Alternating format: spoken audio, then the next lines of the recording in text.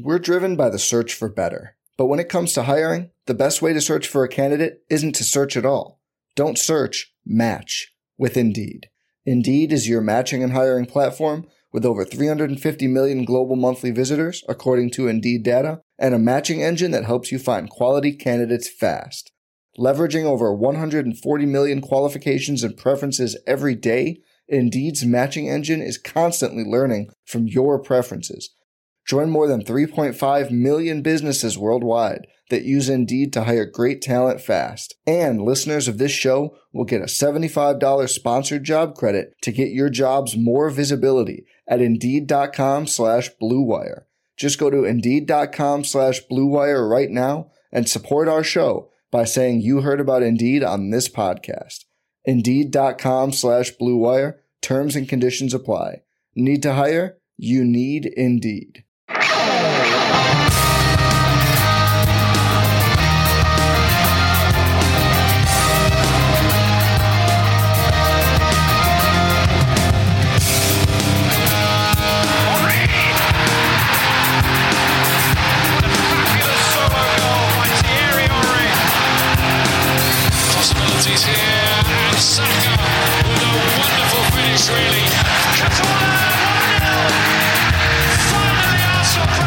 Arsenal fans confront emotional turmoil as they try to determine how distraught to be while still being top of the table. This is the Arsenal Vision post-match podcast. My name's Elliot Smith. You can block me on Twitter at Yankee Gunner. That's right, we're all today trying to decide if the season is over, if that's it, it's done, while having to blink a few times and refresh the webpage we're looking at as it tells us we are still sitting top of the table with a game in hand. Granted, we're not technically top of the table. We're second on goal difference, but, you know, we're there. We're tied on points and we have a game in hand. It is really, really hard because as I look out into the conversations being had, both, you know, among friends on WhatsApp and, you know, on social media, there's a lot of, can we still finish top four? You know, can we still make Europe? Like there's a lot of catastrophizing, and I totally understand it and connect to it emotionally. But the players and the managers sure don't have the luxury of connecting to that because they must feel and should rightly feel that they are still in the thick of a title race. And at the end of the day, if we match City's results the rest of the way, we're champions. It's that simple, right? With the game in hand, right? Obviously, any point from that game in hand. If we match their results and take anything from the game in hand, we're champions. They've got Champions League, we've got Europa League, they've got FA Cup. It's not going to be straightforward. There's probably going to be more twists and turns. I do accept that we look like we're in a slump now, and it has to be arrested immediately. Whoever's guilty of this slump needs to be arrested immediately. Preferably, you know, Manchester City's players. That might help us. But, you know, aside from that, like we do need to obviously get this back on track. But so one of the things I want to do to start this pod today is really try to contextualize where we are emotionally, where we are in the season, and where we're headed now. We'll go through the game. A first half that I think had a lot to it and felt like the occasion that was built up. A second half that to me didn't feel that way, that felt like the emotion had come out of the event somehow, that it was a non-event in the second half, and that's really the disappointment I feel today. So we'll see how Tim and Clive feel about it. Tim's on Twitter at Stillmanator. Hello, Tim.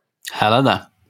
Unlike Arsenal, who are now in a slump, I feel like I have come out of my Twitter handle slump, and I'm just now, you know, playing out the season on a title run here myself of getting Tim's Twitter handle correct. We'll see how that ends at the end of the pod. And Clive's on Twitter at ClivePFC. Hello, Clive. Hello. Hello, indeed. Do want to say love everybody for being here. I think it's in the moments that it hurts the most.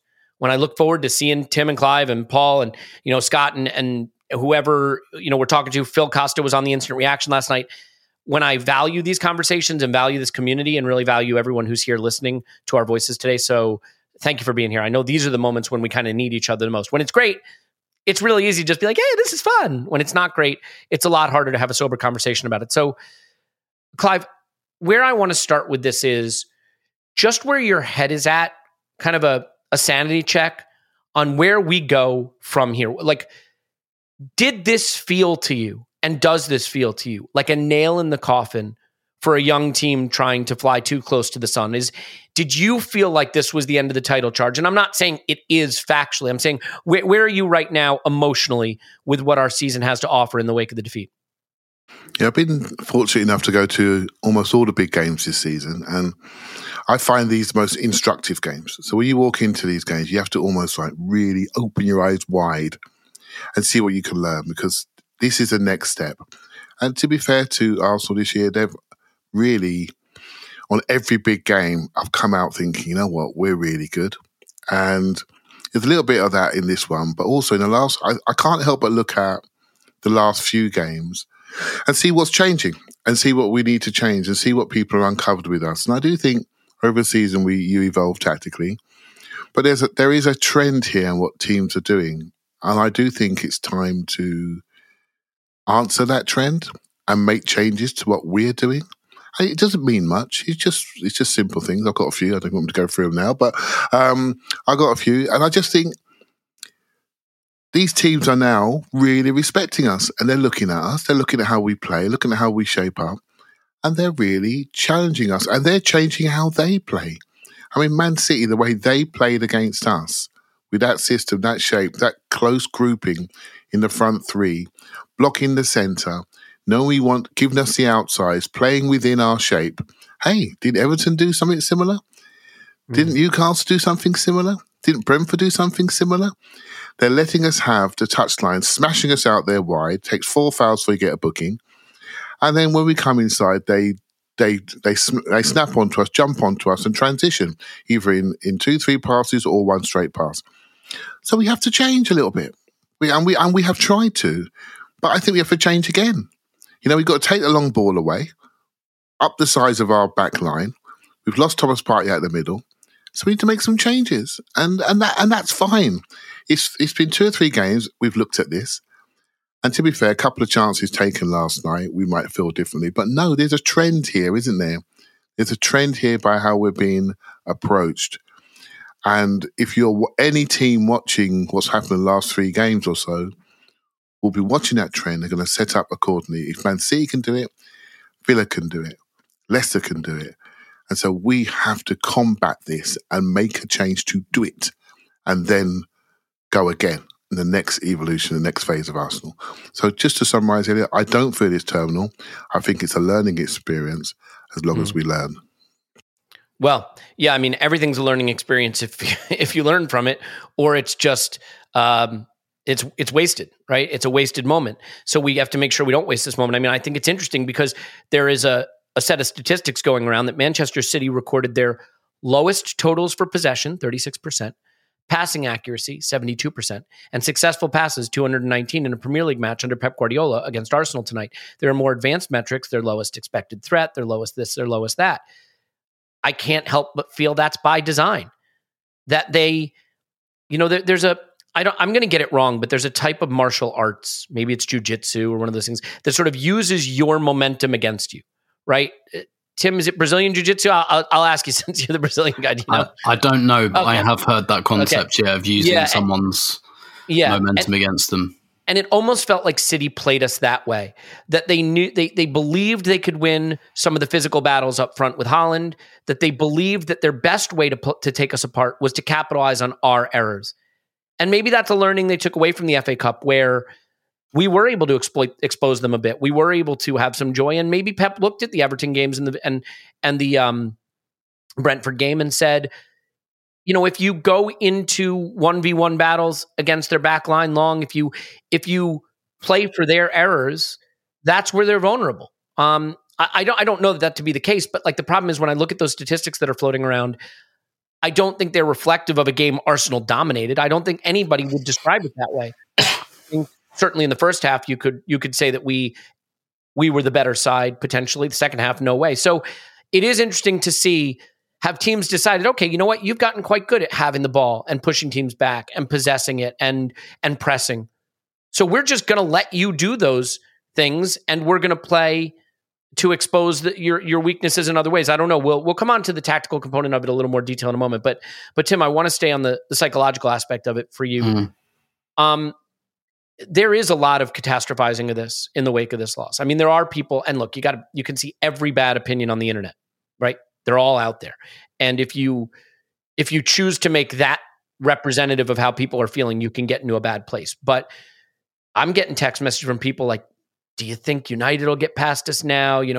Is top 4 a concern, or do you think we have it locked up? And I'm looking at the table and I still see a team that's tied on points at the top with a game in hand. So there's definitely a feeling after this game that that's it, title done, focus on the pit below us from some people.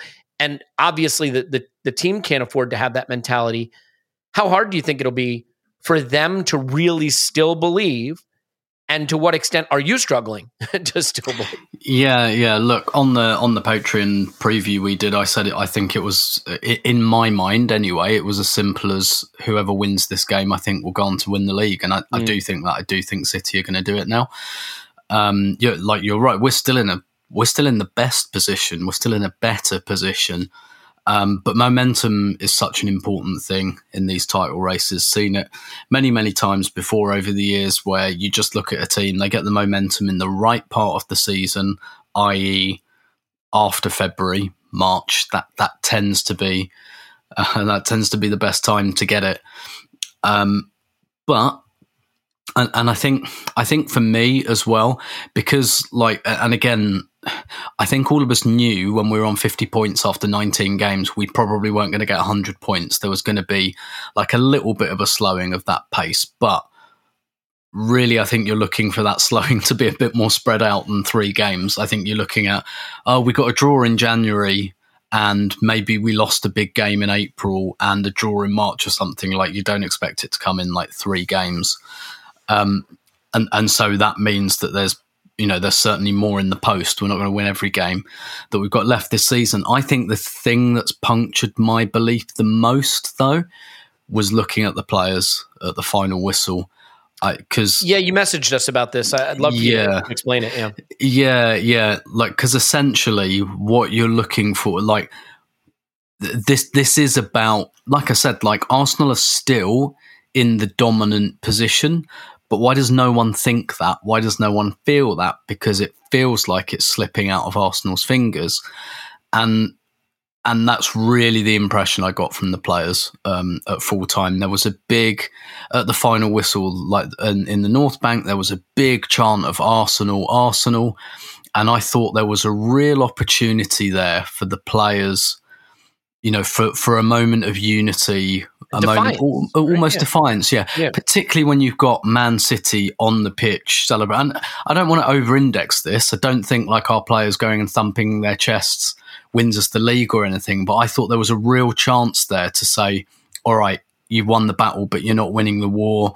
We don't think this is slipping through our fingers. This is a one-off game. We're still in the dominant position. So much has been done to cultivate that fan-player relationship. And personally, again, maybe I'm overreacting because of how I responded emotionally at the time. I still feel really down about this. This is the most a defeat has hurt in quite a long time. I didn't look at Twitter on the way home. I never did. I always want to read what people are saying about a game, no matter what, generally. But after this, I just didn't want to. I didn't want to see any of the reaction. I didn't want to read any of the interviews or anything. I just put music on and went home. Yeah. But I rose a little bit when I heard that chant at the end. And I felt that kind of that sense of defiance. And then the players, most of them sat down and a lot of them went down the tunnel. And I get that they're really disappointed at that point. But I found that really disappointing just because of the connection that's been built up. And it's a little bit harmful to do that. I felt like the supporters were offering an olive branch that's kind of been refused. And you know what it's like? You make an offer once and it's refused. You probably don't make it again. And I'm probably oversensitive about that connection. Well, we don't want to ruin. We don't want to go back to the bad old days. Exactly. We have this exactly. Almost everything has to. I just want everything done to kind of maintain that. But also, I just felt that there was a chance to just be okay, no, we got to play you again, and we're going to be more prepared this time. I just felt the players' reaction at the end told me that they think this is slipping through their fingers as well. Well, the only thing I was going to say, too, is almost more important than winning the title this season is what we've built between fans and club and players, right? And the new artwork and the new, the new atmosphere at the Emirates and the sense of joy. And I realize the results have a lot to do with that. But there are other external factors that are playing into it, loving this squad and loving the way the club's engaging with the fans. the title may be won or it may be lost, but I don't want to lose this. You know what I mean? And so I take your point about how important it is for that player and fan relationship to be tight. No daylight between us, right? The problem with that reaction you're describing, Tim, is it almost reminds me of the reaction at St. James Park at the end of last season. And like, I get it. Because the reaction in that game, in that moment, it was gone. It was out of our hands. It was gone. There's a couple games left and we didn't have control over it anymore. So I get it. But it's not gone here. Right? There's a lot of football still to play. You're still top of the table and it's not out of your hands. You have to show that you're not broken by it. And again, a lot of this is just sort of fan observation nonsense in the sense that the players could go out and beat Villa 4-0 at the weekend and we won't care that they sat down on the pitch against City, right? So I realize that some of this is the kind of stuff we discuss as having importance that maybe doesn't have that level of importance. Clive, the tactical battle in the first half was fascinating to me. But before we even get to that, there was one critical decision that I have to ask you about, and it's the decision to start with Tomiyasu on the right. We as a fan base, I think, have maybe gotten too precious about who's a starter and who's a bench player. City don't have starters and bench players. They just have talent, right? Tomiyasu was a star of the season last season. He hasn't been starting this season because Ben White's been a star. Ben White maybe hasn't been at his best, so Tomiyasu comes in. There's not a lot of daylight between those two in terms of talent and capability when they're on their game.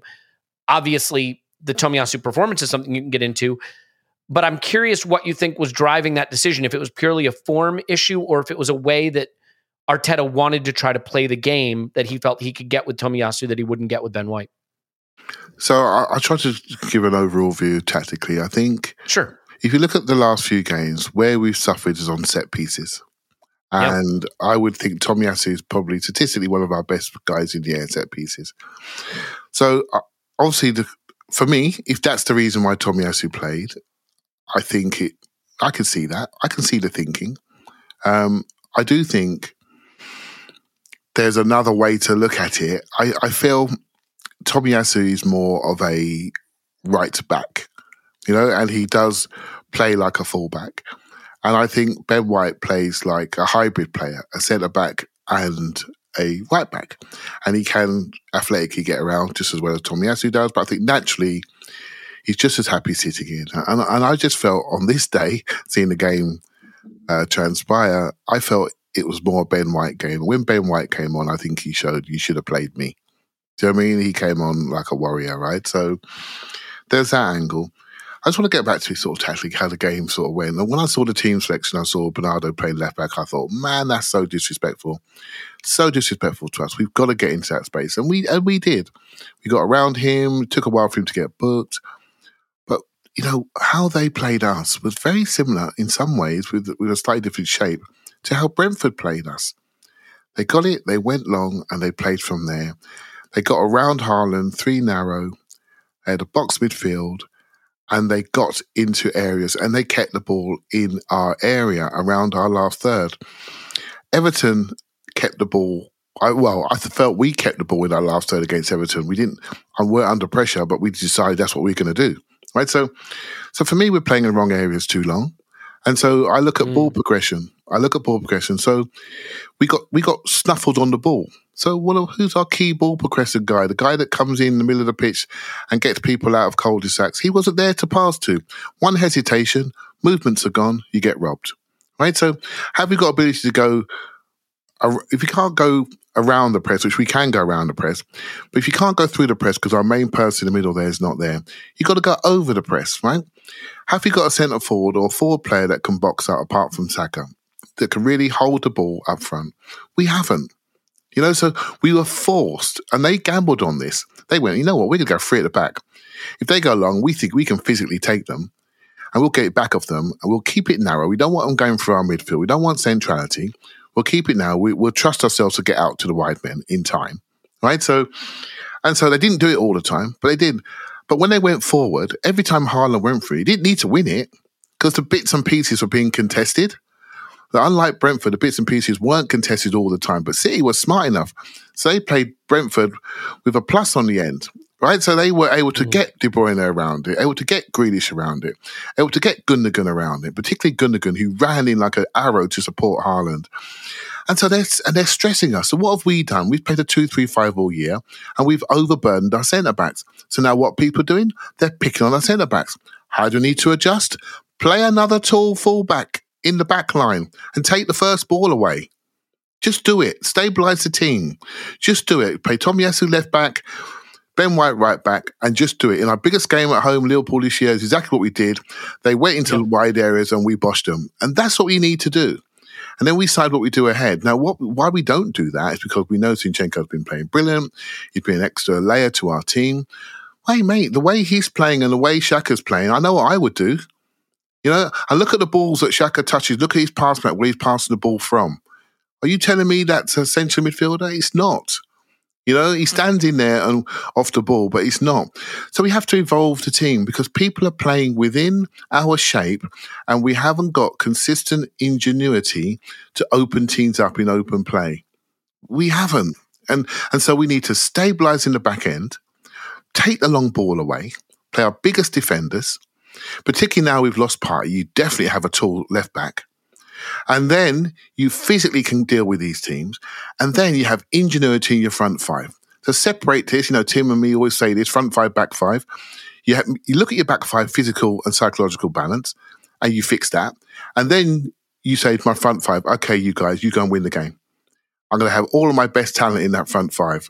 You go and win the game. I don't care what numbers on the back of your shirts. Go win the game. And we can choose and debate who that front five is. But we have to stop what teams are doing. They're playing within us, showing us wide, kicking us wide.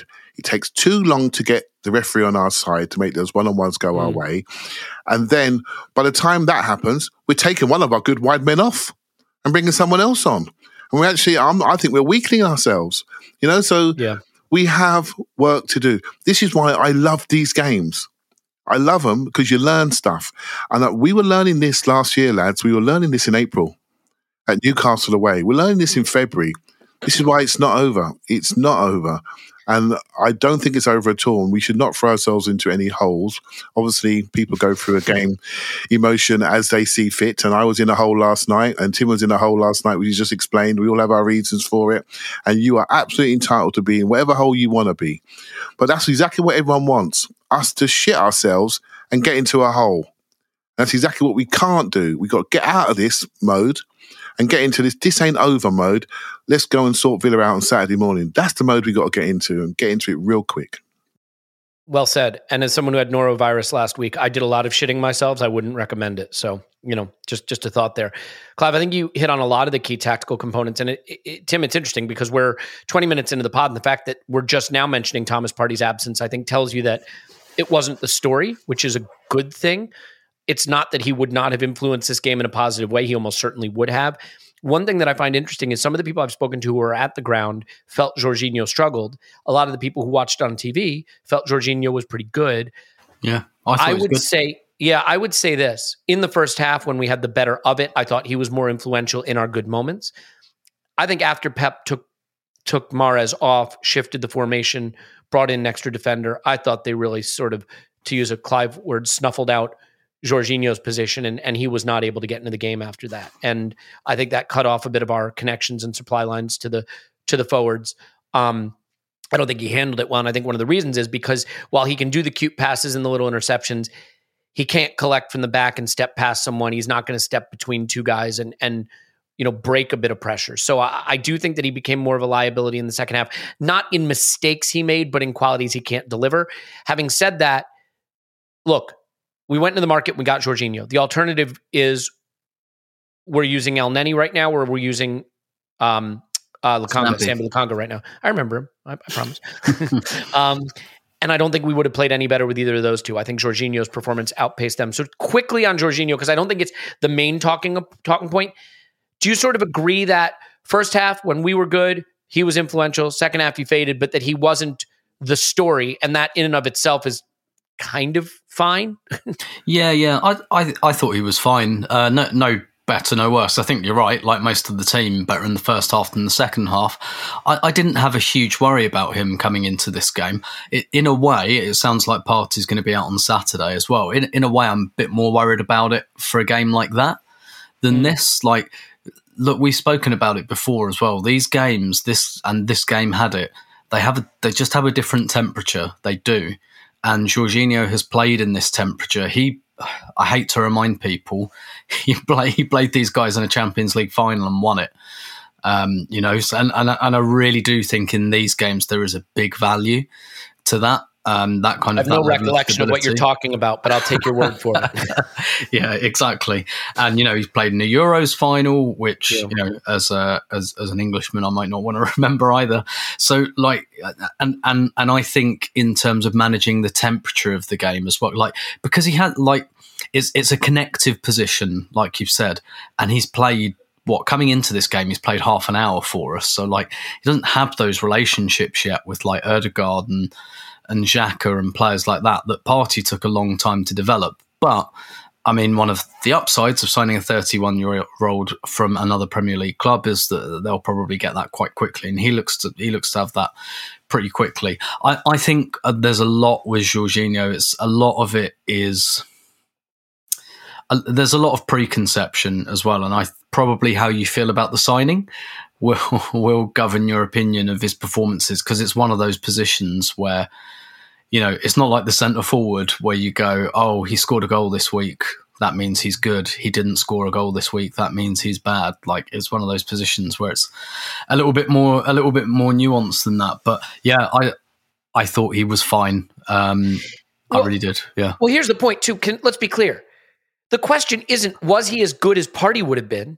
Because your backup is almost never going to be as good as one of the best midfielders in all of the Premier League. The question is, did he do a satisfactory job coming in such that the position didn't become a liability, right? Like it's almost like the Nketiah debate. I never asked Eddie to be as good as Jesus. I just asked Eddie to be good enough to keep us going, and he's largely done that. And we'll come on to whether that started to expose itself a bit in this game. Same with Jorginho, right? I mean, you're just asking him to allow us to play our football at a level that isn't a huge drop-off from what we'd be doing with our superior starting player. Yeah. And for me, the bigger question here is Thomas Partey once again watching our biggest game of the season in a tracksuit. That's a bigger question to me, and that's one that's going to need addressing. And I think it will be addressed. I don't think Mikel Arteta is like Arsene Wenger. I don't think he'll sit there going, but next year Abu Diaby will be fit and he will be the foot. We tried for Caicedo. It looks like we're going in for Rice in the summer. There's surgery coming there, and I don't think Mikel Arteta. With Partey, right, we protect him from all the cup games, and we're asking him for 35 games a season at the moment, and he can't do it. And next year we need more from that position because we're going to be in the Champions League. And I think all the available evidence at this point says if this time next year with this dependent on Thomas Partey, we've made a mistake. So we need to start moving beyond that now. We are going to walk the league next season though with our midfield of Santi Rosicky and Abu Diaby. So when they all come fit next season, with Jack Wilshere, the coach. Yeah, exactly. It's nice to see Jack coaching. Clive, one bit on Partey. On Partey. Mm-hmm. Yeah, please do. They ask about Partey. I'm not sure it's pre-game or post-game, but you could tell there's a bit of anger there because Mikel said that we found out very late. And if you know all the prep that goes, he was in training one day before. How do you train the day before and get injured in the 8 waking hours before kickoff? I don't know the whole story yet, but I saw that face and I said to myself, "Yes, we found out very late." And we all know the prep that goes into these games, the detail. That means prep was changed. And, I think I agree with him. Jorginho did fine. And I was really positive on him for half time because when other people were nervous, he wasn't. He wanted that ball. He was absolutely fine. However, we had some ball progression issues, shall we say, earlier in this game. And I think that's timing, that's trust, that's just normal people being in those positions and not quite in the position you expect them to be. And I think to be analysed, mate, in the rewatch, but I'm looking at that as to what happened. That's not a critique of anyone's performance. It's just the balance of the side and what we normally used to doing. Totally agree. I guess it's just if someone wants to say to me, if we had bought Caicedo, we win this game, all right, go off, King. But I don't think that's true personally. I mean, maybe who can predict? And I do think it is, look, Partey being injured is not bad luck at this point. It's just sort of part of the Partey experience. But Partey training the day before the match, completing his training, and somehow not being fit the very next day feels like bad luck. It really does feel like bad luck. We'll see what comes out there. Clive, one thing I think Arteta got right about this is well, two things. He said the game was decided in the boxes. I think that's right. The difference in quality in both boxes. And how we handled restarts. We were just too quick, like, to want to play the ball and play it before we were set and ready. And we made errors. The errors that are obvious are the ones we made to concede the goals. But I kind of want to start by focusing on the errors of not getting it right when we had the chances to score goals. In the second minute of the game, Martinelli wins it beautifully through a great bit of pressing and gives it to Nketiah, who just shoots on sight when there's other options. It's blocked. Xhaka's there, shoots it mile over. That's second minute. In the 10th minute, Jorginho steals it, gives it to Eddie, and he's in. And if he just takes a beat, Martinelli has ghosted in on the other side of the box, totally unmarked. Now you can say, oh, he's got a right to shoot there. You know what? Look at the Grealish goal that City scored. You know why they scored that goal? Because they make the extra pass. They don't just shoot on sight. They have the talent and the composure to make the extra pass. And the extra pass is how they get the goal. And we needed the extra pass there, and we didn't get it. There's the Nketiah header from Zinchenko, right? All three of those key moments happen before the bad Tomiyasu pass for a De Bruyne goal. Those are three moments where we didn't have the composure or the execution in the final third that we needed to get our nose in front. And I do think in these big games, Clive, half chances have to become full chances, have to become goals. You can't have a 24-minute period where you're the better side and you have openings and you don't convert. So for me, those moments were sort of the story of the game, and it continued throughout the game. And I think Eddie Nketiah has done an absolutely sensational job keeping this title challenge, which is what it is, going in the absence of our best player. But I do think it started to show up in a lack of sort of composure and quality in the critical moments in this game a little bit. And let's not forget, and I will turn this over to you, I promise, Eddie Nketiah is now playing, every 3-4 days, 90 minutes at the highest level, having never really done that in his career. It's so much football and so much pressure being put on someone who's been just thrown into the deepest end and really done well. But, any young player coming into this degree of intensity is going to ebb and flow. And I think there's a bit of an ebb right now. And I thought we saw that gulf a bit yesterday without wanting to pin this on any one player. That first 25 minutes, I think there should have been more there for us. Yeah, so City gambled to their system, playing no left back, and they want to play in our halves. They want to chin us early, get the game won, and then pass us to death with stability and pace late on. That's what they wanted to do. Right? So they get the goal, we get a goal back. And we, first half, not bad, though. I was quite pleased for half time, funny enough. Those last 6-7 minutes, it felt like it was first half was not bad. So how can I sum this game up? So everyone's wondering about the gap between us and them. And if there is a gap in wisdom and managing the season. Because I was looking at the City teams that have been played 2-3 weeks ago, and it wasn't this team on the pitch. When it come to the big game, everybody was there. This was the best they could roll out. You look at a team that played against Spurs and had people sitting on the bench. And I firmly believe they target this game. We have to understand with rotation, it's not just physical rest you're getting, it's mental rest. And if anything stood out to me was the lack of mental sharpness in our players. They were sharper. They were reading our passes.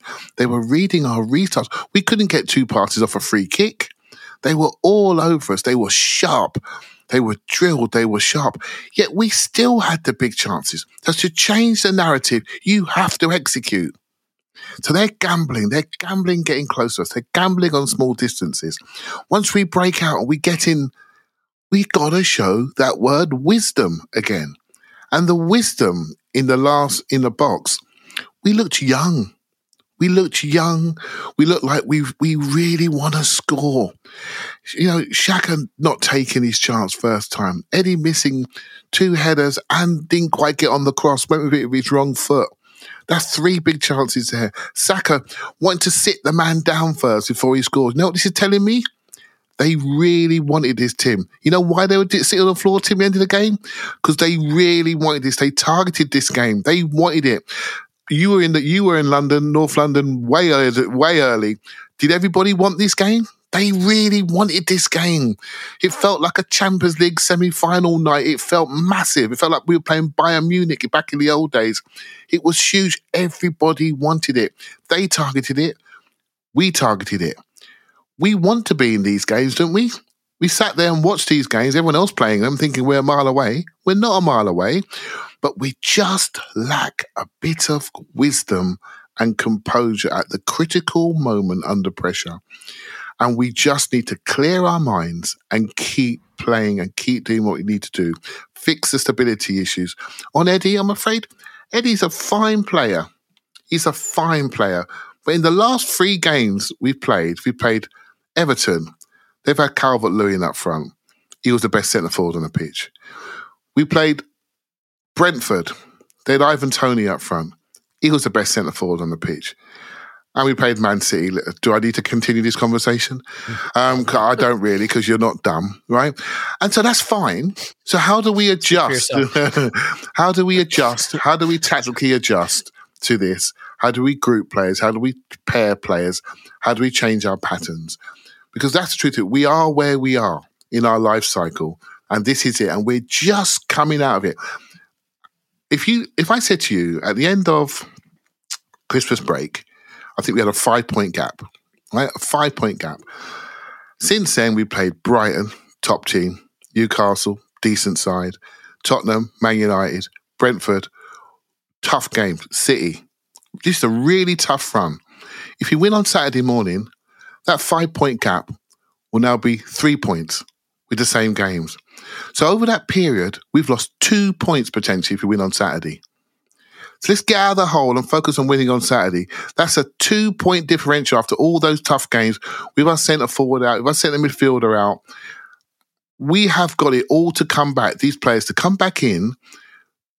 We mustn't get Arsenal depressed. Do you know what I mean? Because if we do, we will lose to Villa, and then we will be looking down at the top 4, and that's not correct.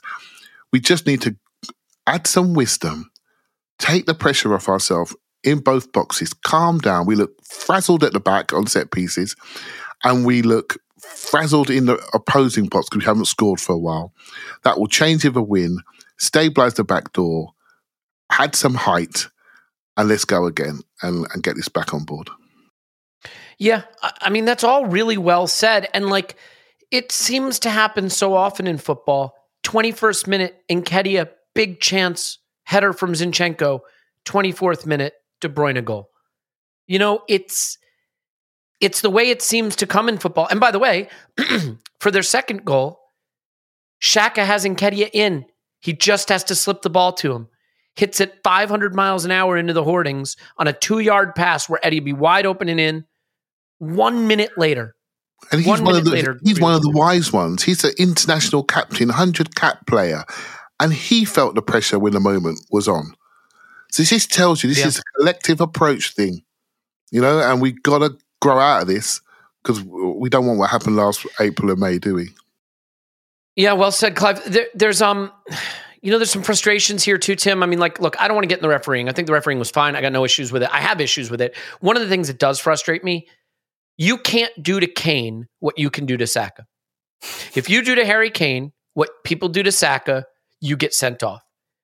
How Bernardo Silva got away with so many kicks and cynical, not trying to get the ball. I'm beaten. I'll take him out. And it was clearly their plan. The real frustration I have about the first half is Pep got it wrong. Pep picked the wrong team. I tweeted it out ahead of time. I said, Odegaard and Saka should eat that side for lunch.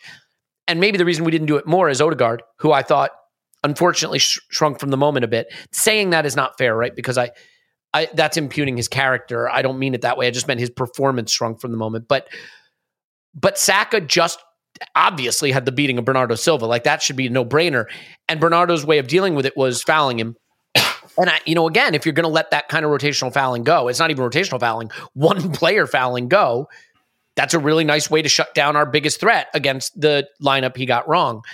Do you want to say anything about that, or should we move on to some of the other tactical components? Because I thought that was pretty frustrating, frankly. Yeah, it was, and I can only imagine that the reason Guardiola did that. Like, I don't imagine because they did that against Villa on Sunday as well. Played Bernardo Silva in that kind of quarterbacky left half space position, and they don't have Joao Cancelo anymore, who was kind of playing in those places, and they're tweaking a few things to get used to Haaland and bloody blah. Like, I don't think they put Bernardo Silva there because they thought he was defensively equipped to handle Saka and Ødegaard. It was probably much more about, well, if they don't get the ball because we have someone like Bernardo Silva in this bit of the pitch, then they're not going to get the ball. It's a very similar principle to what we do with Zinchenko. Like, he's not at left back most of the time, and that should be a weakness, but he helps us to keep the ball so well that it doesn't really matter that he's not at left back.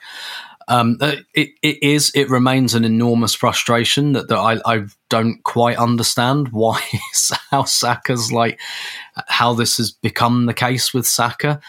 But I think you're right overall. Like, I don't have a big problem with the referee or anything, but like, my biggest frustration, I think, because it happened on my side, all the fucking time wasting I see at the Emirates and that we saw from Brentford, and who gets booked? Tomiyasu gets booked in the 47th minute when it's 1-1. Like, just use your brain, man. Just use your brain. Like, he's not wasting time. It's just all of the players are marked. That is all that's happening. He's not like, it's 1-1 in the 47th minute. Like, what? Like, why is that a yellow card for time wasting when, like, goalkeepers sticking the ball up their jumpers and stuff, and like phoning their wives before they take a goal kick? Like, all of that's fair game. I think he got that one. I think he got that one because they gave one to Ederson. You know what I mean? Yeah. So I think Taylor was sort of like, well, if I'm going to book a City player for time wasting, I gotta, I gotta be even about it, and that search for evenness led him to the wrong outcome. It's a fundamental misunderstanding of what time wasting actually is. Yeah. Time wasting is not like, this has taken a long time. Quite often there's a justifiable reason. It's like pornography. You know it when you see it, right? You know when someone's like trying to kill the clock. And that's why, sorry, not to take this on too much of a tangent, that's why I'm not a fan of the stopped clock idea, because for me, what the stopped clock will do is like formalize and make and create an even higher tolerance for killing momentum in games, because that's what you're killing. It's not just the clock; it's you're looking to break up play, and I think like a stopped clock would legitimize that. But that's a whole other subject and a whole other podcast. Yeah, well, I mean, I guess there's a few other things I want to do first half. Then we'll talk second half. Let me do this, Clive, because I know you want to have this conversation. I do too, so let's just put it here.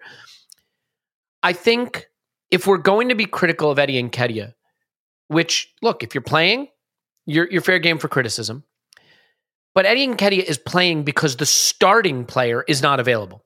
And from a backup player doing what he's done, helping us beat Spurs away, helping us beat United at the Emirates, like I have a really hard time being too critical of that.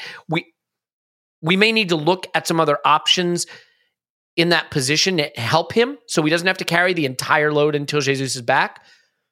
But Granit Xhaka is not a backup player. He's a 30-year-old leading starting player. And I think it's really interesting. I have to go back to this, to Mikel Arteta's interview with Jamie Carragher that was really, really good and somewhat candid. And Mikel Arteta said, I told Granit Xhaka, I don't need you to make the difference back here. I need you to make the difference up there. And if you can't, I'll find somebody who can. And he said Granit Xhaka came back and he was lighter and he was ready and he really made that difference. And you can see the difference it's made for us this season. And Granit Xhaka has been one of our players of the season, and everybody understands the importance he has in the group. But I don't think he's making the difference up there anymore. When he was good in this game, he was good in the areas we know he can be good. Big switch to Saka over on the right. Really good, some really good central midfield play. But I'm sorry, you can't mash a 2-yard pass to Nketiah 10 yards out for a goal kick.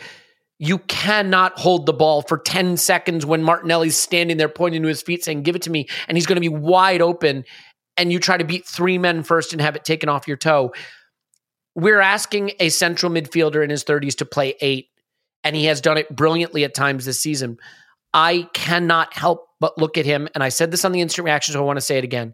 We are all victims of our own bias. We all see the game through the lens of some of our preconceived biases, and our confirmation bias plays a role in how we analyze football. And if you don't see it the way I do, I totally understand. It is not my intention to specifically kill any one player for how we're doing right now. But the left-hand side has not worked post-World Cup. Some people are going to point to Martinelli. Some people are going to point to Nketiah. Some people point to Xhaka or even Zinchenko. But the Zinchenko and Xhaka duo feels a little redundant, and I don't think we're getting the cleverness, the quickness of thought and feet, the final third skill from Xhaka that we need in that left 8. So do you feel that, again, because it's a game of moments, the game is won in the box. Look at the extra pass made for Grealish's goal. Look at the pass that isn't made to Eddie or to Martinelli. That position for me, Clive, is one that I think the manager should have his eye on, and he probably does, because in the last 2 games, he's subbed him off for Vieira. So he sees it as an area where there could be a change made. Do you see it as similarly potentially problematic or just a blip? Yeah, I do see it. The front 5 has lost a lot of its sparkle, apart from Saka. Right, and let's have a look at the reasons for it. Odegaard is just topping out a little bit physically. He's lasting 60, 70 minutes in games, and he's disappearing. Eddie has a different psychological profile to Jesus. I tried to speak about him before, about what he does when he defaults. He defaults to being a number 9 goal hanger, and that's what he wants to do.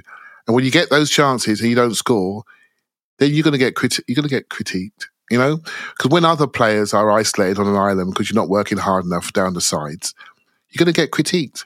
There's a bit, Tim, I'm telling you, mate, is in the first half, it's on your side, I know where you see it.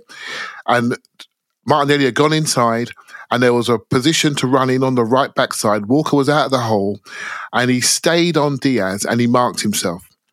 And if he'd have spun into that side, we'd have broke into that side. And I looked at that and I said, you're not working hard enough, mate.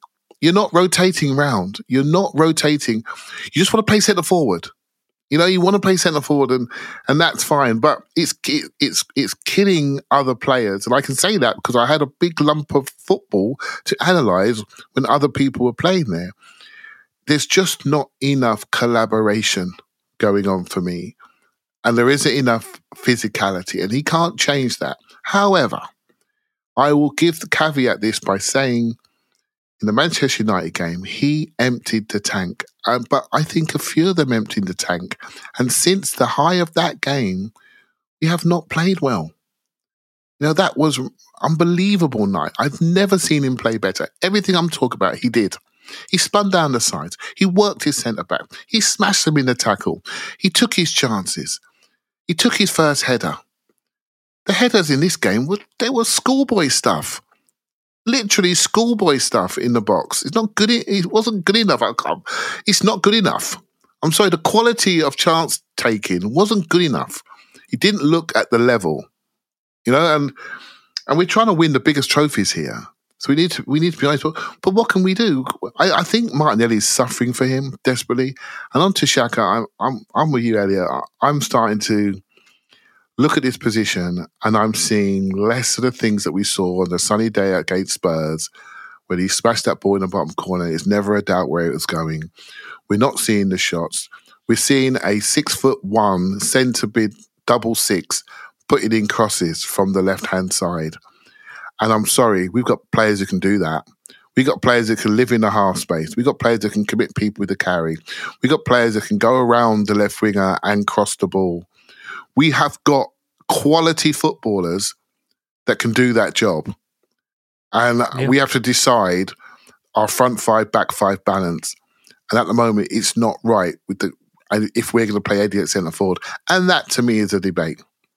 And everything's on the table when you don't win 3-4 games. Everything's on the table. You should look at it. You should learn. But he's starting to look redundant in there, mate. And Zinchenko's having 110 touches a game, and he is looking like a dream. His ability on the ball is a joke, an absolute joke. It's incredible to watch him. He needs to be let loose. He needs to have those 100 touches further up the pitch. And, he needs to be let loose. He has got so much ability. It's staring you in the face. We've got defenders aplenty who are not getting any minutes. And we got this guy that can run this team. Let him run the team. Let him use his ingenuity near Martinelli. Let's get Martinelli back. Let's see people with ability on the ball higher up the pitch. And if he shares it with Vieira, fine. Do whatever. But let people know that position has changed its profile. We need something else, and we're going to be brave enough to do it. We don't need a hand-holding anymore. We got a title to win. And so you need to get your talent on the pitch, right, and see what happens. But make sure you stabilize as well at the same time. Yeah, from the 28th minute to the 82nd minute of this game, we had no shots other than the penalty. None. And the whole team is responsible for that. It's not any one player. It's easy, and by the way, I'm sure there are people listening to this saying, you guys have just picked on Xhaka and Nketiah, and they created the only goal we scored. Fair. Xhaka, ball over the top to Nketiah, fouled for the penalty. But, I think if you see that one moment, you miss the other big moments that went begging and the other ways that there isn't consistent threat from that side. It does tend to be the case that we pick on players when it's whole systems. I think this was a team loss, because there were errors at the back that gifted them goals. There were players like Odegaard who didn't make themselves seen, in the game in the way that you'd like to. The only player I think I would point to, there are maybe two that I'd point to and say, we need to really clap that guy off the pitch. Saka is certainly there, because Saka just kept running and doing his thing and getting fouled and getting up and doing what was needed and being combative and being available. And oh, by the way he puts away the penalty, again, a guy who does not seem fazed by that moment. I was sitting there saying, should it be Jorginho taking the penalty? We know he's a specialist. Nope. Saka rolls it into the corner. No problem. And I think Saliba, who's come in for a rough ride, Tim, who, did struggle against the big physical challenges that he faced against Everton and Brentford, certainly against Brentford, no question. In this game, they were playing long. They wanted to challenge him. He had one time where he fouled Haaland because he got a little too physical, but in general, matched the physicality, didn't get beat, didn't get run past, used his speed well. When balls had to be played out from the back, he consistently tried to be progressive in the way he can. Gabriel, who, gosh, we change our opinion from one game to the next so sharply. Gabriel has been our rock at the back for 2 months at least.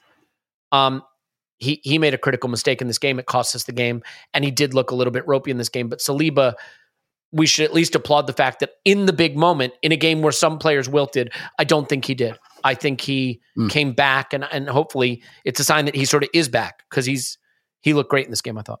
Yeah, definitely. And look, on this occasion, the two times Haaland had anything in the game, his goal and the penalty, which was subsequently ruled out by VAR. Where was he? He was on the left side of our defence both times. And look, there's an element there, I think, to which, of course you'd attack the left of Arsenal's defence because Zinchenko inverts so much. But again, like we talked about it after the cup game, like when you got a striker like Haaland, who does he mark? Is like a more interesting question than who marks him, because really the striker, particularly in the days of the lone striker, the striker dictates that, and we saw in the cup game, put himself on Holding in the first half, had some fun. Holding came off, got nothing out of Saliba in the second half, and I think you could see that Haaland carried that into this game, and he didn't really engage with Saliba on this occasion, and when they did.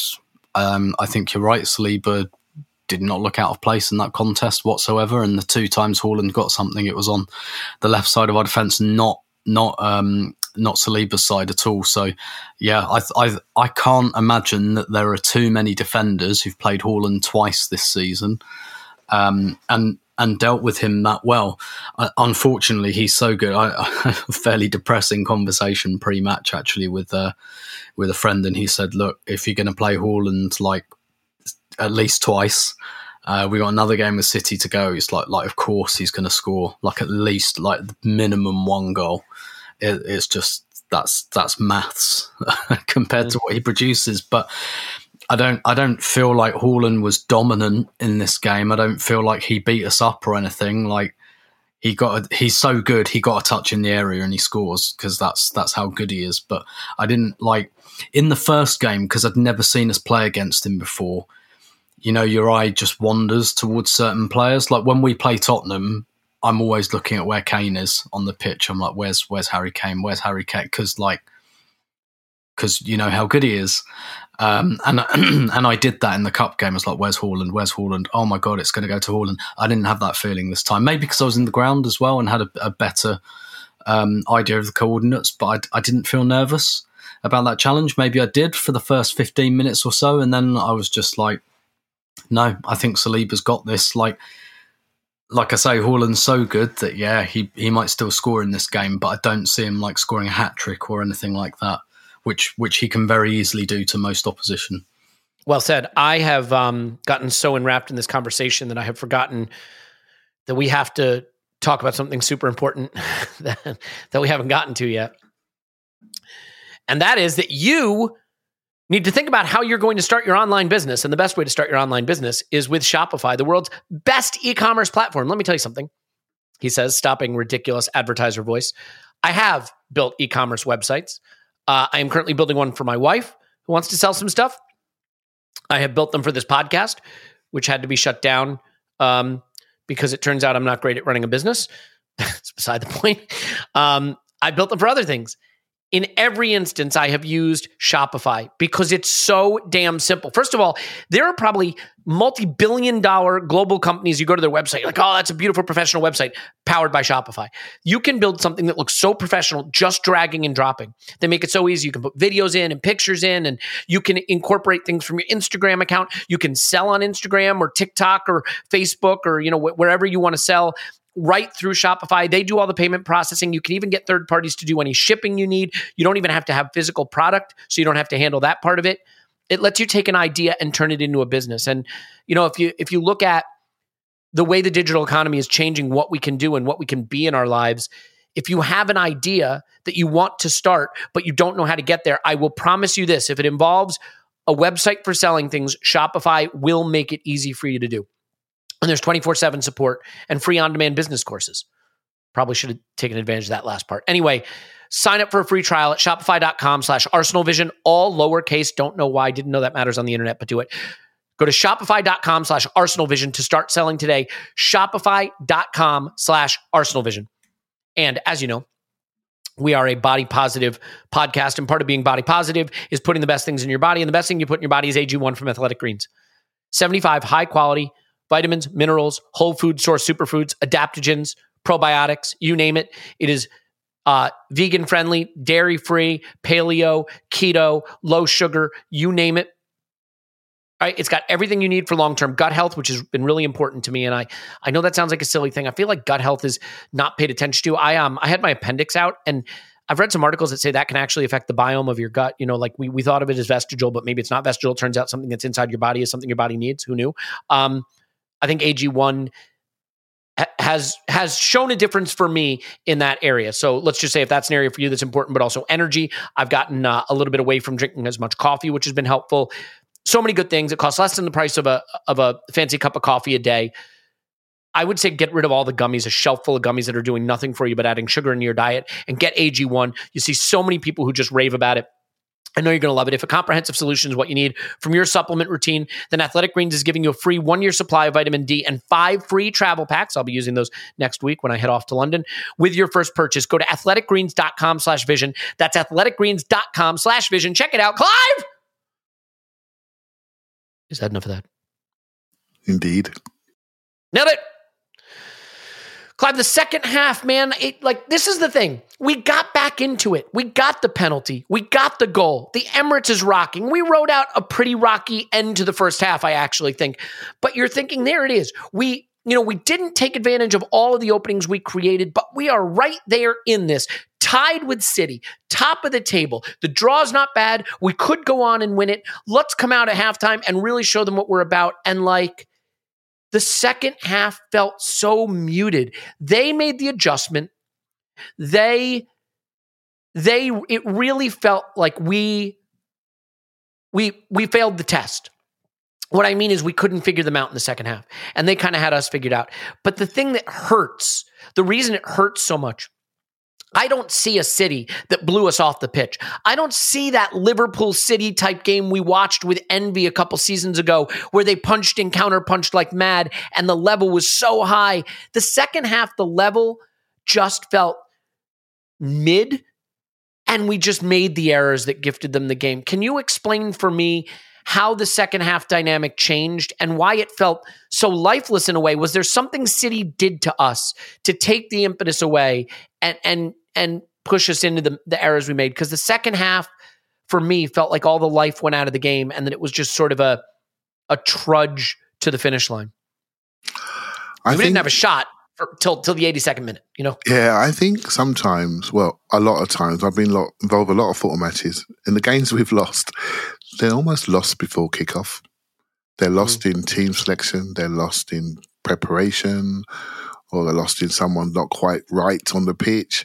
There's something that's lost before the game. And I felt this game had an overriding message to it. And you send your team with a message and an approach. And we've gone into a crackling atmosphere and we got the first blow against us, but we've recovered. But even that was a blow to us psychologically, to concede that goal. Even though we recovered it just felt like we just repaired a little bit of damage rather than impose ourselves on the opposition, impose our game, impose our message on them and force them to react. So when it comes to the second half, I'm sort of excited because it feels very Man United-like, but they're better than Man United. But I'm looking at now thinking, okay, what's next? What's the next thing that's going to happen? And we play the game. Tactically, it's very smart. Lots of coaches on that pitch pointing and clicking and seeing where to stand. It's a pleasure to watch an Arsenal team so well coached, so intelligent in the things they're trying to do. It is a pleasure. And please, let's not forget that. It was a long time we've been waiting for this. We've been watching people standing in the wrong places for many, many years. It's not happening anymore. There are people taking accountability and responsibility on the pitch. But I felt the emotional message got lost when City made that change. To me, I took it with, okay, they're stabilising their team. Smart. They're leaving here with something. They're making sure they're leaving here, no, we're not scoring again. And if they've got enough talent to make sure they can score. And I thought to myself, what do we do? What message do we want to send on the back of this? Do we re-stabilise or do we say, no, we want all 3 points? And what we didn't do, we didn't change our message. Our message just got more tired, more emotional, sloppy, and we didn't change the message. We didn't change our face. We didn't change what we were doing. We just continued with our way. And I think this is where Arteta lost the coaching battle. Sometimes you have a situation where you're coaching against someone you admire, and I think the admiration goes both ways. But I do think there was desire from Arteta to show we can beat you our way. Go back to the game on New Year's Day last year. That was classic Arsenal. We battered them. We had them. It was beautiful to watch. We outplayed them. We outplayed them City style. We had them beat until the referee stepped in, right? In this game, do you think City were bothered about the City style? No, they were bothered about I tried to make that point earlier, Clive, and I'll let you keep going. Sorry, it's just no. Go ahead. It felt like we were expecting an intense City press and vice grip around us that we were going to play around and get past. But they didn't bring it. And we didn't know how to handle this sort of softer, mid-block, kind of looser. You know what I mean? They didn't give us what I thought we were expecting, and we didn't look like we knew how to react to it. The game New Year's Day was a true Arsenal City game with us just a bit callow. This game, was like, we're gonna come up with a system and a way of playing that's gonna beat them. We're gonna try and beat them this way round, or get them to beat themselves. And so they were prepared to throw away their principles and go long. We've been listening to Gary Neville say for weeks, they're ignoring Haaland's runs, and they weren't ignoring them yesterday, were they, Tim? They were picking him out from corners of the of Blackstock Road. They were picking him out, right? So, like, basically, it was just everything had been fixed for them, but they were prepared to throw away their principles to play to the strengths of the players that they had. They just threw them away, didn't care, and I think he knew that. Pep knew that Mikel would try to play him, and that means playing out, and they leapt out and jumped out at strategically smart times and jumped on us, then dropped away, got us comfortable, then jumped on us again, and I felt it made us nervous. Gabriel, he was okay. On the ball, he was terrible on the ball. And he's been brilliant in recent weeks. Zinchenko didn't care, top. Jorginho, not bad, actually. But off the ball, not so sure. Were you in the passing lanes? To be confirmed, right? Xhaka, mixed. Martinelli, I thought he showed a lot of bright stuff. He looked like he belonged. He was stepping into different zones, looking after the ball, protecting it. He's got a lot. Stop taking him off. Stop taking him off. He's got a lot. And so, I felt we fell into the trap of not playing what's in front of us and maybe focusing so much on playing our style. And if you said to me, we're trying to play top Arsenal style, but we haven't got Partey, haven't got Jesus, I just think those central pillars were missed, which is a tendency when you lose a game without your strongest team. I know it's a tendency to do that. But if I struggle to think how we can do this without changing the makeup of our front five, back five. I struggle to think how we can get around this. And maybe, just thinking about this a little bit more, the way Eddie is and the best games that he plays, he's a transition centre-forward. He's not a we're in territory centre-forward. And do we have to think about things that way, maybe dropping in a little bit more, playing deeper, giving people the ball, and then transitioning on people? We have to find another way. It's all up for debate at the moment where you don't win. But yeah, mate, that's how I feel about it, mate, I'm afraid. Yeah, I think that's right. There was just, I have to admit, I was frustrated with Mikel too. I thought he waited way too long. I think statistically, our first sub is the latest of any team in the league. Fine. I actually think there's something to be said for letting your first 11 solve the problem before just immediately panicking and going to the bench. But this was a game that I felt like we have lost whatever we had. Someone's got to come on the pitch and run around like his hair's on fire for 10 minutes and get the crowd and the team back into this. Because a little belief had gone out of it, a little energy had gone out of it, and we needed someone doing that. Whatever the change was. I would have been fine with anything.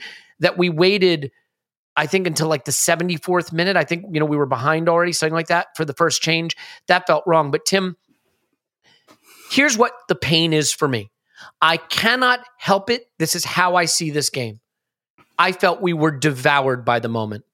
I felt that we were eaten up by the moment. That if you want to say City beat us, fine, City beat us. There was a lot of quality in the way they finished their chances. I thought they let us beat us. And I know, look, it's easy to say that just because we gave the ball away. Part of the reason we gave the ball away is we didn't know who to give it to. We didn't have the lanes to pass it. They did start to press a bit in that second half, and we did start to struggle with it. But Zinchenko gave it away trying to do some weird back heel pass he shouldn't have done. And Gabriel kicks the ball not hard enough. And Tomiyasu gifts the ball to Kevin De Bruyne. And the moment ate us up. And Eddie's not finishing chances we know he can, and Xhaka's standing over the ball for ages before making the pass, and Saka is trying to sit two men down instead of just firing it in at the near post, which he's done time and time again this season. This game didn't feel like, there have been so many times 11 games in a row I think we've lost to City in the league, and most of them I felt like we were played off the park. Last season at the Emirates didn't feel that way, certainly. This time didn't feel that way, but it didn't feel that way for a different reason. It felt like they just needed us to let the moment beat us. And it hurts because it felt a little like the way the moment beat us at the tail end of last season. Now, tail end of last season, we can tell ourselves a story about missing players, and we can tell ourselves that story this time too if we want. No Partey, no Jesus. but doesn't really explain the mistake. So in that second half in particular, it felt like we shrank. I can't. I wish I could go to a specific tactical thing. And I know they adjusted it and they took Mahrez off, right? And that did make a difference. They brought Akanji on, and I think that did change the game. But do you have maybe a better, explanation, or do you agree with the explanation about the way we manage the moment? Because I can't get away from that.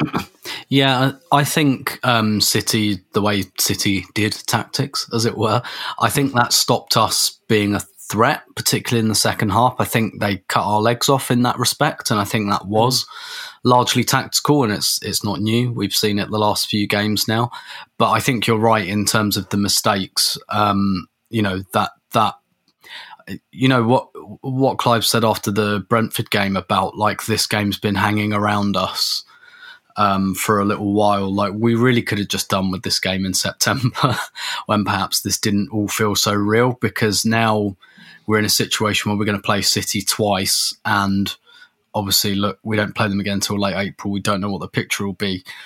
But like we're going to play them twice, and it's probably going to feel like a title decider both times. We really could have just done with playing them in September or October, when perhaps it didn't feel like that so much. So I think something I tweeted before the game, just because there was so much anxiety around and stuff, I'm becoming increasingly conscious that it's been a long time since we won the league, and a lot of our fans have never seen it before and never been involved in this type of thing. And I'm trying to do that like slightly like middle-aged person thing of trying to like remember what it was like. And I tweeted something before the game, like the biggest thing I took with me from those years, those battles with United, and just a truism of football, you do not win anything without the games that make you shit yourself. You don't. Like, it's not possible to win trophies without the shit yourself games, right? Even like when we've won the FA Cup in recent years, you want to win the FA Cup, you got to play the FA Cup final, and the FA Cup final is horrible. No sane person likes that. No sane person likes watching their team play under that much pressure, and some of the teams we've played in those finals, it's horrible, and I hate it. But you got to do it if you want to win stuff. And I guess my assessment would be Man City play the shit your pants games several times a season and have done for years. And we haven't. When you finish 8th, there aren't many of those games. You get like cup games and stuff, but everyone has cup games. And, these games where just the pressure's a little bit different, the temperature's a bit different, they're different. They're very, very different games. And I came into this feeling a lot like, and that's the thing in those years when we were going for the title with United, there's years where you don't do it and it hurts like hell. Like 2002, 2003, the season before we go unbeaten, that was awful the way that ended. Like one of like, probably the best football I've ever seen us play was during that season. Like the high points of that season, I think, was just the absolute peak of Wengerism. And if anything, we tweaked it to be a little bit more pragmatic. And after that, and that's why we went unbeaten. But like the high performances in that year were so, so good. But like I came into this like remembering, I think April 2003, we played at home to United at Highbury, and it just felt like the end of the world. Like this game, it was, again, peak at that time. And it was just like when you're nervous the whole day leading up to it, and like you don't sleep the night before and all of that. And that's really, really exciting. But like, I bet the City players slept better than the Arsenal players last night. Just muscle memory. They play this kind of game more often than we do. And this, it hurts now, but it will serve us well in the long term, because the next time we go into one of these games, we've got a little bit more experience, a little bit more know-how every time. But at the moment, we're green in these games and they are not. And I think that showed in the second half. Yeah, it's funny, right? Like all season long, we've been saying, look at the youngest team in the league. It's going to win the league. And like the youngest team in the league also is the youngest team in the league. So the lack of experience means that you're going to have times where they struggle to manage the moment. It's tough, Clive, right? Because I feel like sometimes as a fan, you say we were devoured by the moment because you can't see the things that happened on the pitch that made it happen. And I know you can see them. I struggle to see them because maybe it's just because I was in a low place psychologically, and I'm not giving City the credit for being great. Now, let's be clear. Part of being great is taking advantage of the mistake. The way they punished us for the mistakes is greatness. Right? The extra pass, the finish, that's greatness. The way, I mean, De Bruyne's first time finish from the Tommy mistake, there's a lot of games where you're going to survive these mistakes because teams aren't going to punish you this way. Sure. So I realize that's where the greatness is. Is there something else they did in the second half to kind of not just kill off our attacking intent, but to make us feel so pressurized? Because I have to admit, I didn't see it particularly. I felt their work rate was excellent, particularly in the front end of the pitch. I thought Haaland played an incredible physical game. It doesn't matter about whether you win every duel. It's just that you need to compete in every duel. And he competed in every duel, and they ran in behind him really well. If you look at, I rewatched the first half this morning, so I got that clear in my head. I haven't got the second half yet because I'm too depressed. But basically, in the first minute, they clip it into our right-hand corner. Tomiyasu's running back and has a left foot pass back to his goalkeeper. That is not a pass you really want to have because you're under pressure, right? Now, that tells me something. Tomiyasu's on Grealish. He's gone real tight to him. He wants to win every battle. He's been told, go man-to-man, Grealish, right? So they're pinging into space behind him. And he's having to work back, work across, and get there first. On the goal, because he's under a bit of pressure, on the goal, the ball bounces high. So rather than saying, you know what, I'm going to clip it out for a throw, he tries the same pass with his weak foot at the ball at his highest point, back to the goalkeeper. What does De Bruyne do? Experience. He sees a player not in control of his body, not in control of his next touch, and he gambles on the bad back pass. What does Gabriel do? Tommy will be fine. I'll just let De Bruyne run through, run in. Do you know what I mean? He doesn't think the worst thing's going to happen. He's thinking, Tommy will sort it out, will you? Just get back to goalkeeper and I'll stay here. When you're tuned in, when you're experienced, when you've got mental freshness, you think the worst thing's going to happen all the time. Right? And you're back in your hole. So Tomiyasu gets killed, but I'm telling you, Gabriel should have run back with De Bruyne. He let him run past him. And these are the things that go when you're mentally frazzled and not quite composed in the moments under pressure. You heard me use the phrase teacup before. Thinking clearly under pressure. Wisdom. We lacked it. We lacked wisdom in the moment. I really liked what you said earlier about devoured by the moment. I think we were up to a point, but I do think sometimes you need this slap. And I want this slap now in February. The last game is May 28th, mate. It's May the 28th. That's a long time away. There's a lot of things that can happen. We just got to make sure that we as a club are not devoured by the moment and we man up and react to this, because the narrative's written, isn't it? Youngest team, manager losing his marbles, players not quite composed enough like they were at Newcastle and Spurs last year. Will they make the top four? People getting injured at the wrong time. The story's written, isn't it? It's been laid up.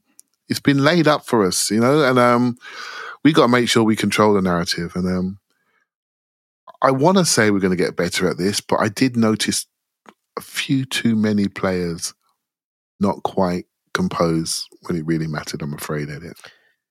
Yeah, I mean, it's weird, right? Because, there wasn't... the game really was just a couple of moments where we could have influenced it in their box and didn't, and we gave them an opportunity near ours and they took advantage. And everything else, I mean, in the first half, felt like we had them. They got it tactically wrong. Second half, it felt like there's so many analogies you can use. The big brother holding his little brother off with the palm to the forehead, right? The weird thing is, if you look at the stats in the second half, Manchester City played 89 passes. They completed 89 passes. This is a team that completes 600 a game. 89 to our 218. They didn't need to have the ball. They just needed to keep us from doing much. And those 218 passes led to 3 shots in the second half. They had 5 shots. They had 9 shots the whole game. You know what those 5 shots yielded for them in the second half? 4 big chances. They just mastered the moments. They chose not to master the football so much, but to master the moments. And I don't know if that's tactically... Sorry, mate. Is it the moment or is it the territory?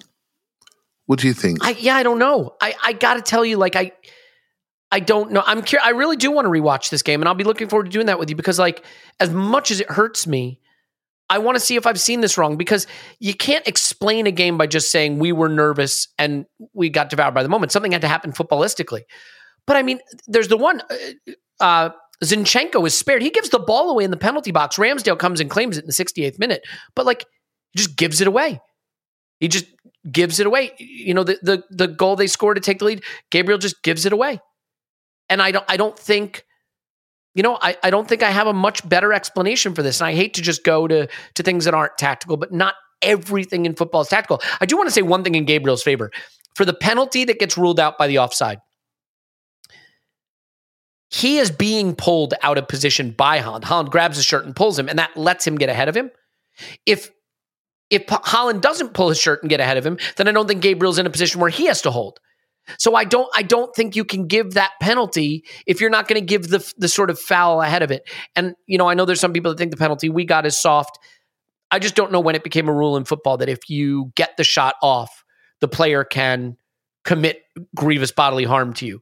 Like, I don't know where that became a thing. So I definitely think it's a penalty. We can sort of round the corner on this, but I did get a little nervous towards the end, Tim, because it felt a little like in the United away game when we fell behind. It felt like we wanted it so bad we didn't have. I felt like we could have lost the United away game real bad, 4-5, you know, whatever, because we started to chase and lose our composure and want it too bad. And like I was a little nervous in this game just because I started to see us really pushing and getting stretched, and they can punish you very badly. So towards the end of the game, were you just kind of hoping, let's just get out of this without it doing any more psychological damage? Yeah. I'm going to use a comparison to an old United game here because we're talking about how City have like changed their approach for this game and everything. It reminds me of, I'm going to go back to that 2002-03 season. We went to Old Trafford in the first half of the season when we were flying, playing the best football, and they put Phil Neville in central midfield, and they went for the first time, they went full, we're just going to kick you mode, and they beat us 2-0, and they played like the underdogs, and it was much more like in your face than what City have done is a bit more sophisticated than that. But it was the first time that United under Ferguson kind of admitted that we were the better team and was like, okay, we'll adapt and we'll beat you, and we're not too proud to do that. And here Arsenal have got that, it giveth and it taketh away, and it tooketh away last night. Arsenal have got that, not just youthful, but we feel like we're the team on the up at the moment, and we've got that, you know, we're going to give it to you, we're going to show you, we're going to go our way. Whereas City, you know, to borrow your analogy, Elliot, in the stage they're at in their cycle, the experience of their players and that squad, etc., are much more comfortable going, okay, we're going to let you swing and we're going to let you get tired swinging. We're fine with that. We're okay with that. And that you don't get everything overnight. That's probably the next step for Arsenal, because what we've basically seen Arsenal do this season, and it's been 95% brilliant and responsible for our success, is just go at every team the same way. Just go, we play our way, we pin you back. And that's worked for us to this point. Maybe it's not working for us anymore. Maybe it will. Maybe we'll go and do that at Villa on Saturday and it'll be fine, and then we'll do it to Leicester and et cetera, et cetera. But, you know, it's like I wrote about this today, Tap Your Mug, but there's a tweak to make. And what I'm really interested in the evolution of this team is, are we going to be like Klopp's Liverpool and just be like, yeah, you know what's coming. You know exactly how we're going to play, but we're so good at it that it doesn't matter. Like, you can see me like pulling the trigger on the gun. It doesn't matter if you can see it because you can't stop the bullet. Are we going to try and become that team, or Guardiola, like, you know, playing Bernardo Silva at left back like it's the most natural thing in the world and we don't even talk about it because it's Pep and everything like that? Are we the team that tweaks around the edges with things? And obviously the team is not mature enough. And again, it's not just an age thing, like the life cycle of the team, like is not yet mature enough. We don't have the answers to those questions. Are we the team that tweaks things? Are we the team that becomes comfortable going to another big team and going, okay, we're not going to do exactly the same thing today. We're going to let you swing a bit. We're going to let you punch a bit, and we're comfortable. We're going to let you punch us in the stomach, and we'll take it. But we're not going to let you hit us in the face, kind of thing. That's what City were doing last night. It was take some punches at our ribs. Our ribs can take it, but we've got our chin nice and protected, and so that's what I'm really interested in. But to really answer your question, I always in tight games, I stress test myself with the same question, which is, would you take a draw? Right. And sometimes I do it like, let's say we're 1-0 down at home to Bournemouth with 10 minutes to go. I always do that stress test in my head. Would you take a draw now? Because that tells me how I feel about the likelihood of what's going to happen. And sometimes I'll be like, no, I think we can score twice. I want the win. And sometimes I'll be like, Jesus, I think we could play all night and not score. Yes, I'll take a draw. And on about maybe just after that Zinchenko mishap that you referenced, I think it was at that point I said to myself, would I take a draw now? And I said, yeah, I would, because I could feel, sometimes you feel it before you see it. I could feel how this half was going. And it wasn't that City were clobbering us. It wasn't that they were pinning us back or anything like that. But you get a feel for a game sometimes. And I was just feeling like when they went 2-1 up, even though I don't think they'd had that many shots or anything, I wasn't surprised at all. That to me just felt like the direction the game had gone in. Yeah. And the thing that's hard is, I don't know how you legislate for errors. You know what I mean? Like if you're the manager and you see the game going the wrong way, there's some things you can do to change it. And I was frustrated that he didn't. But you're not going to take Gabriel off, right? Maybe you're going to take Zinchenko off and go with Tierney. I don't know. But like, how do you legislate for Gabriel giving the ball away, right? How do you legislate for some of the errors? I don't know. I think also in your big games, you need a couple of your big players to lead. And I don't mean lead with blood and thunder. I mean lead with their performance. And if we're going to lavish Martin Odegaard with praise, which we have all season and we should, I think we have to at least say he's someone who will probably look at this performance and say, I didn't really give a performance that I want to on that big stage in that moment.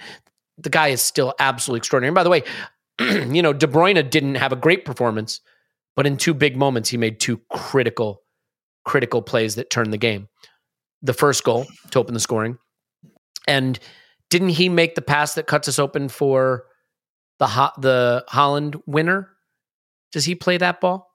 He cuts it back. I think he does. He cuts it back. The cutback for, yeah. Anyway, so Clive,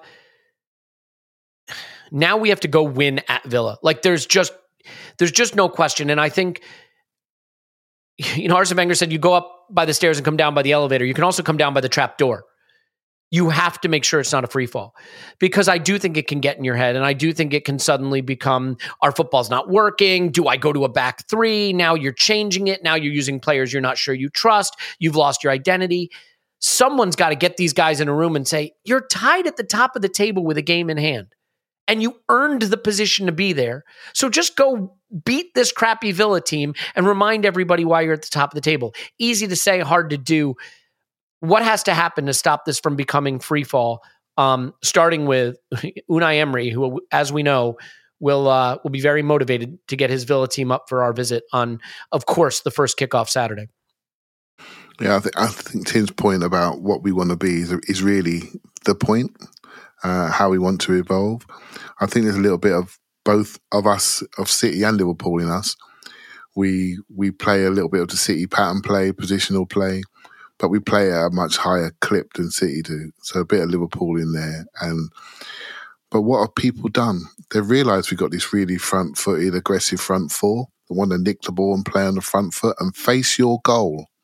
And Gabriel Jesus, the best defender in the league, Eddie's not bad at that, to be fair to him. He works hard on occasions. His recovery's not great all the time, but he does pick his moments to press. And so what a team's done. They're making sure our front four are now receiving it back to goal. They're not receiving it facing the goal. They're not receiving it in pressing transition movements, running forward. They're receiving it back to goal and they're getting kicked again. right? So they've tactically evolved. They're going over us, making us work hard.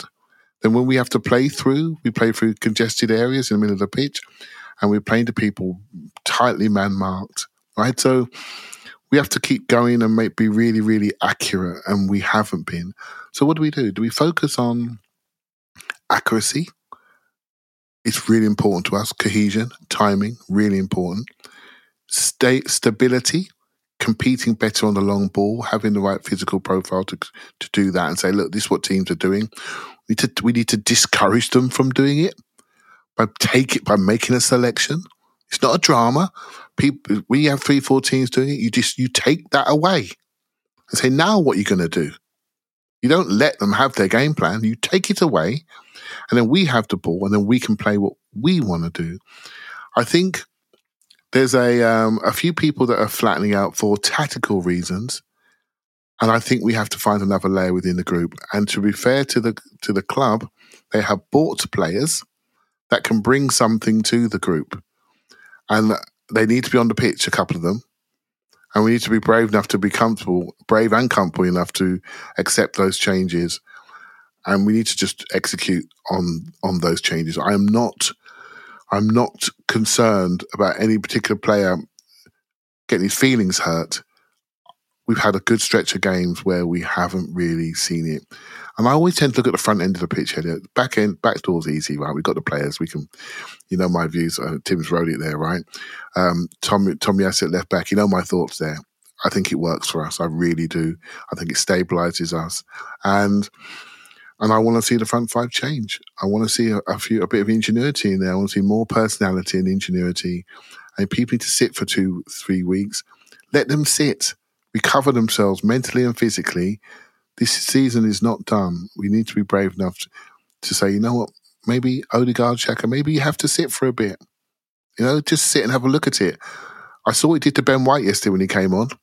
He looked like somebody who said, I'm not coming out of this team. And sometimes you need that little jolt to say, look, sit, have a think. Is Saturday morning the time to do it? I'm not sure. But let's have a think about where we're going and make it a bit more of a squad game, because we need it to be a squad game, because I'm worried about some of the frayed edges I'm seeing. And that's not down to ability. It's probably down to fragility, experience, but also maybe a little bit of fatigue, mental and physical. Yeah. I mean, one way or another, your favorite player might get dropped. You know what I mean? But what's important is what gets the team firing again. And while I don't tend to look at Martinelli and say, oh, that guy's the issue, right? Because I see things my way and you see things your way. Whoever needs to be brought in to get this going the right direction is who's going to come in. And we have to not just be okay with that, we have to welcome that. And I'm sure there's City fans that wish Foden played more. Oh, Mahrez shouldn't start. He stinks. Those debates happen at all the clubs, but they keep winning because they trust their talent, and whoever plays is expected to deliver and usually does. So that's how we're going to have to be. And I'd try Vieira over Xhaka, or I'd give Trossard a chance at false nine to bring our connections back. But if it is Trossard for Martinelli, then that's what it has to be. I mean, maybe it's Tierney coming in for a game. The manager has to trust the group. And I do think one thing that we've always sort of talked about with Mikel is, does he rotate? Does he know how to rotate? I mean, he obviously knows how to rotate. Does he do it enough? The Europa League is coming back, by the way. If we had a 6-point lead at the top of the table, I'd be like, punt it, just punt it, get rid of it, punt it, play for the league. But now that we're in this position, Tim, and we'll finish on this, we're probably the outsiders for the title now. And I know you say we're level on points with a game in hand. Look at the fixtures. It's not great. City don't actually have much left, and we have to go there. I don't know that I want to turn this season of so much promise into, we've wound up finishing a distant second, and we crashed out early in the Europa League because we punted it. Maybe finishing a distant second and winning the Europa League would be viewed as finishing second period would be a phenomenal step. But I think he's in a tougher position now, I guess, is what I'm saying regarding how to confront the Europa League. But if he rotates, if Smith Rowe is back and Jesus is back, you could be playing Smith Rowe in the Europa League and Eddie Nketiah in the Europa League and Jorginho in the Europa League and Vieira in the Europa League. You can do some heavy rotation and still have a good team out there. So do you think we need to start rotating? And do you think the position we find ourselves in now maybe changes your calculus on whether you would look at the Europa League as a target? Yeah, I think the January transfer window changed my calculus on that. Bringing Jorginho and Trossard in. I'm hoping that one day in the near future, Emile Smith Rowe might be able to play a game of football. Someday. I think it's probably too delicate to like you can't just lob competitions anyway. Like, it doesn't work like that. But even skillfully going out, I think it's probably too delicate to do that now. And look, it's if we go where we want to go, we're going to have this anyway. You know what I mean? Like, you want to be in the latter stage of competitions. You want to be in Europe. We're not going to have Europa League group stage in the autumn either. So players are going to have to get used to playing a bit more. And I'm sure they're fine with it. I think it's something that we fans probably worry about a bit more. For me, the FA Cup I found dispensable, but more because I thought I didn't think we could do 3. Basically, 2, okay. 3, I don't think we're at that stage yet. And look, we can see it at the moment, right? I think one of our biggest killers at the moment is that we can't switch Nketiah, is that we can't bring on another striker for the last 20-30 minutes of games just to vary things up. And usually I'd really push back against things like this because they just sound really simple. But actually, if I could wind the clock back 2 weeks, I might think about Balogun, calling him back and saying, actually, because my primary reason for not doing that would be he's going well, he's playing lots, let him go well and play lots. That's kind of what we want. But now I'm kind of thinking, I think you'd get plenty of football at Arsenal at the moment. You'd be involved. You wouldn't be, you wouldn't be sitting next to Emile Smith Rowe and Thomas Partey in their season ticket seats. You'd be in there, you'd be playing.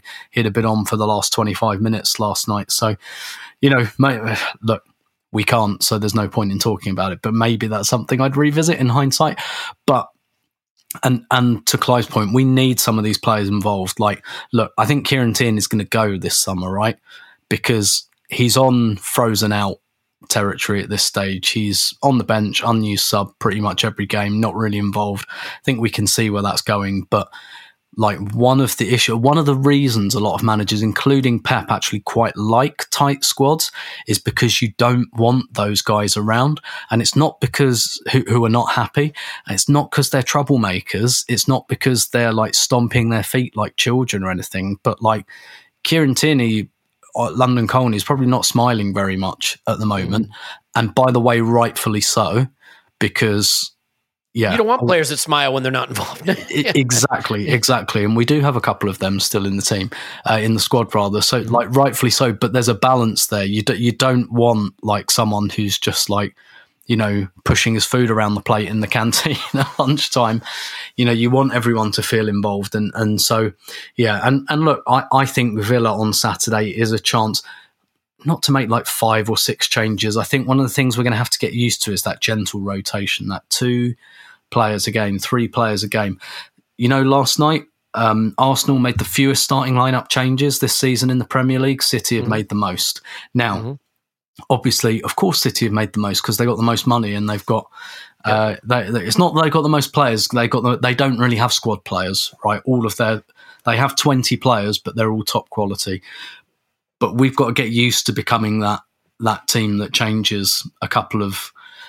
If you're Unai Emery preparing for Villa on Saturday, you probably got it's probably not a difficult job to do. Executing might be difficult. He'll know his game plan. Everyone knows what's coming from Arsenal now, and everyone's just going to do the same thing. And I do think there's got to be a bit more of an element of surprise. And Villa's going to be the 3rd game in a week anyway, so you kind of have to rotate anyway. You know what you can't be? You can't be the team that's made the fewest lineup changes and makes the latest average first sub. Yeah. You know what I mean? Like what that says is you're playing these guys into the absolute ground. Yeah, and I don't think Arteta wants that overall, because what's happened with Trossard, we've got Trossard now. He's the first one off the bench every game, and he's coming on. He came on 58th minute, Everton 60th minute against Brentford. Like Trossard's a fun new toy for Arteta, you know, and so I think he wants that.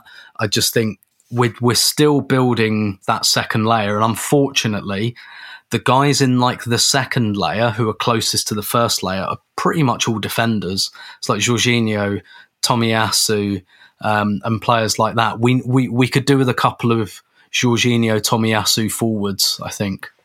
You know what's interesting too? It just, when games happen matters, because, not to make this about the refs again, but if we had gotten away with the Brentford game, if that VAR call goes right and we get the 3 points, do we maybe just look the slightest bit less nervy in this game? Because it doesn't feel quite as existential, and maybe that pass finds an Arsenal shirt instead of a City shirt. You know, maybe that extra pass, I don't know, like just playing City in this moment where we sort of had a moment of self-doubt. Because look at the FA Cup game. We rotated. We played them at the Etihad, and we looked like a match for them, frankly. You know? And we were arriving in a good moment then. We arrived in a bad moment here, and I think maybe that had an impact. So I think we can leave it there. We will try to sneak in a rewatch, but like, I mean, it's crazy. The Villa game's right on top of us, and of course, it's the first game on Saturday. I guess the good news is you get to wash this taste out of your mouth quick. You get to win heavily at Villa, and it's back over to you, City, as we go back to the top of the table. And so, you know, I'm not expecting anyone to do us any favors against City in the next few weeks looking at their fixtures, but Champions League is coming back. And the FA Cup is still out there for City. So it's not going to be straightforward. And maybe it is 88 points or 86 points that wins the league this season. You know, let's focus on getting as many points as we can get, not focus on how many points City are going to be able to get. Because if they run the table and get to 98 points, we weren't going to get there anyway. You know? So let's just try to remember where we are. And before we start worrying if we can stay top 4 this season, let's remember that we are top of the table, tied with City on points with a game in hand. I realize they have the goal difference edge, but you get the idea. Okay, a tough game to parse, a tough emotion to get through. I know everyone's pretty low. Let's hope the team lifts us, and maybe we can help lift them. I'm sure Tim will be there ready to help lift them on Saturday lunchtime. Tim's on Twitter at Stillmanator. Thanks, Tim. My pleasure as always. I'm through my rough patch. Come on, Arsenal. I know you can be through yours. Clive's on Twitter, Clive PFC. Thanks, sir. Thank you very much. My name's Alex Smith. Block me on Twitter, Yankee Gunner. Hang in there, everyone. We love you. And we will talk to you after Arsenal 10, Villanelle.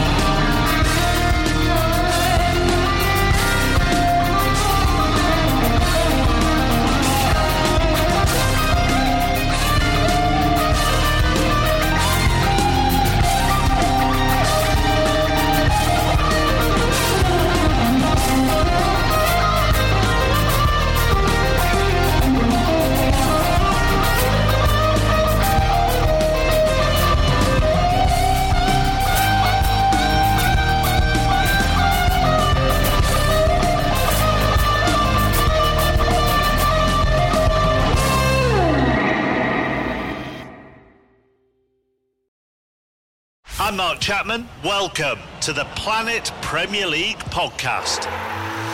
Each week, Cesc Fabregas, Nader Manua and myself talk all things Premier League. As a player, you don't have time to talk. No. You don't have time to make a plan. You just need to deal with wave after wave after wave. We watched Coach Carter and he said, afterwards, the game's just about doing this for your teammates. And I remember looking around halfway through the film and half the squad was asleep.